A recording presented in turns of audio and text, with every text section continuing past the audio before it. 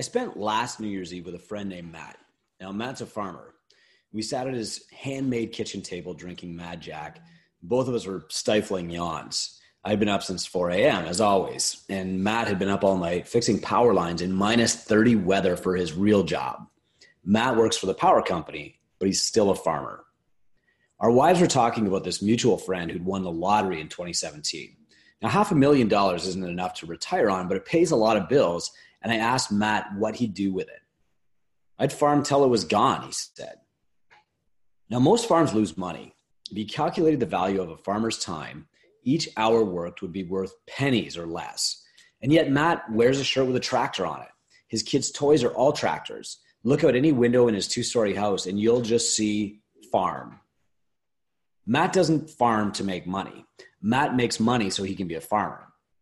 I know a lot of coaches like Matt. If they won the lottery today, they'd still show up to coach the 6 a.m. class tomorrow. In fact, it's one of the questions on our gym checkup, and almost everyone gives the exact same answer. If I won the lottery today, tomorrow I would go and coach. All of us receive something greater than money from coaching, and many of us take day jobs to support our coaching habit, but that's where the similarities end. We need our businesses to thrive. Our clients depend on our ability to make the business work. Our coaches deserve success. Our kids deserve to see us at bedtime. We need to balance our right brain, which is like emotion and care, with our left brain, which is systems and processes, to provide the best gym. Being excellent doesn't mean just caring more. It means being excellent at business and providing an excellent service. It means wearing CrossFit t-shirts to your New Year's party, but it also means buying the wine. We have the unique entrepreneurial opportunity to start with almost nothing and scratch out a business that changes the lives of our clients. It's our responsibility to be successful and then to help the next guy do the same. Do you think the world will have another shot at this? If all the micro gyms go, will they ever be replaced? If you own a box, you understand the plight of the farmer. Small gyms, like small farms, are constantly battling high volume corporate brands.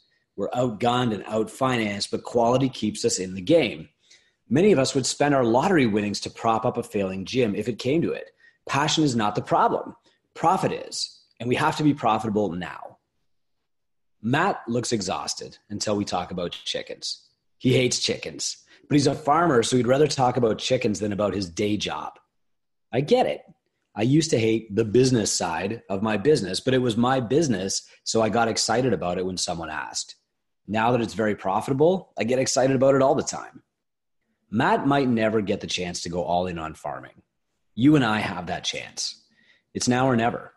2019 is the year, succeed or fail. But if you're counting on passion for coaching to make your business a success, you might as well buy lottery tickets.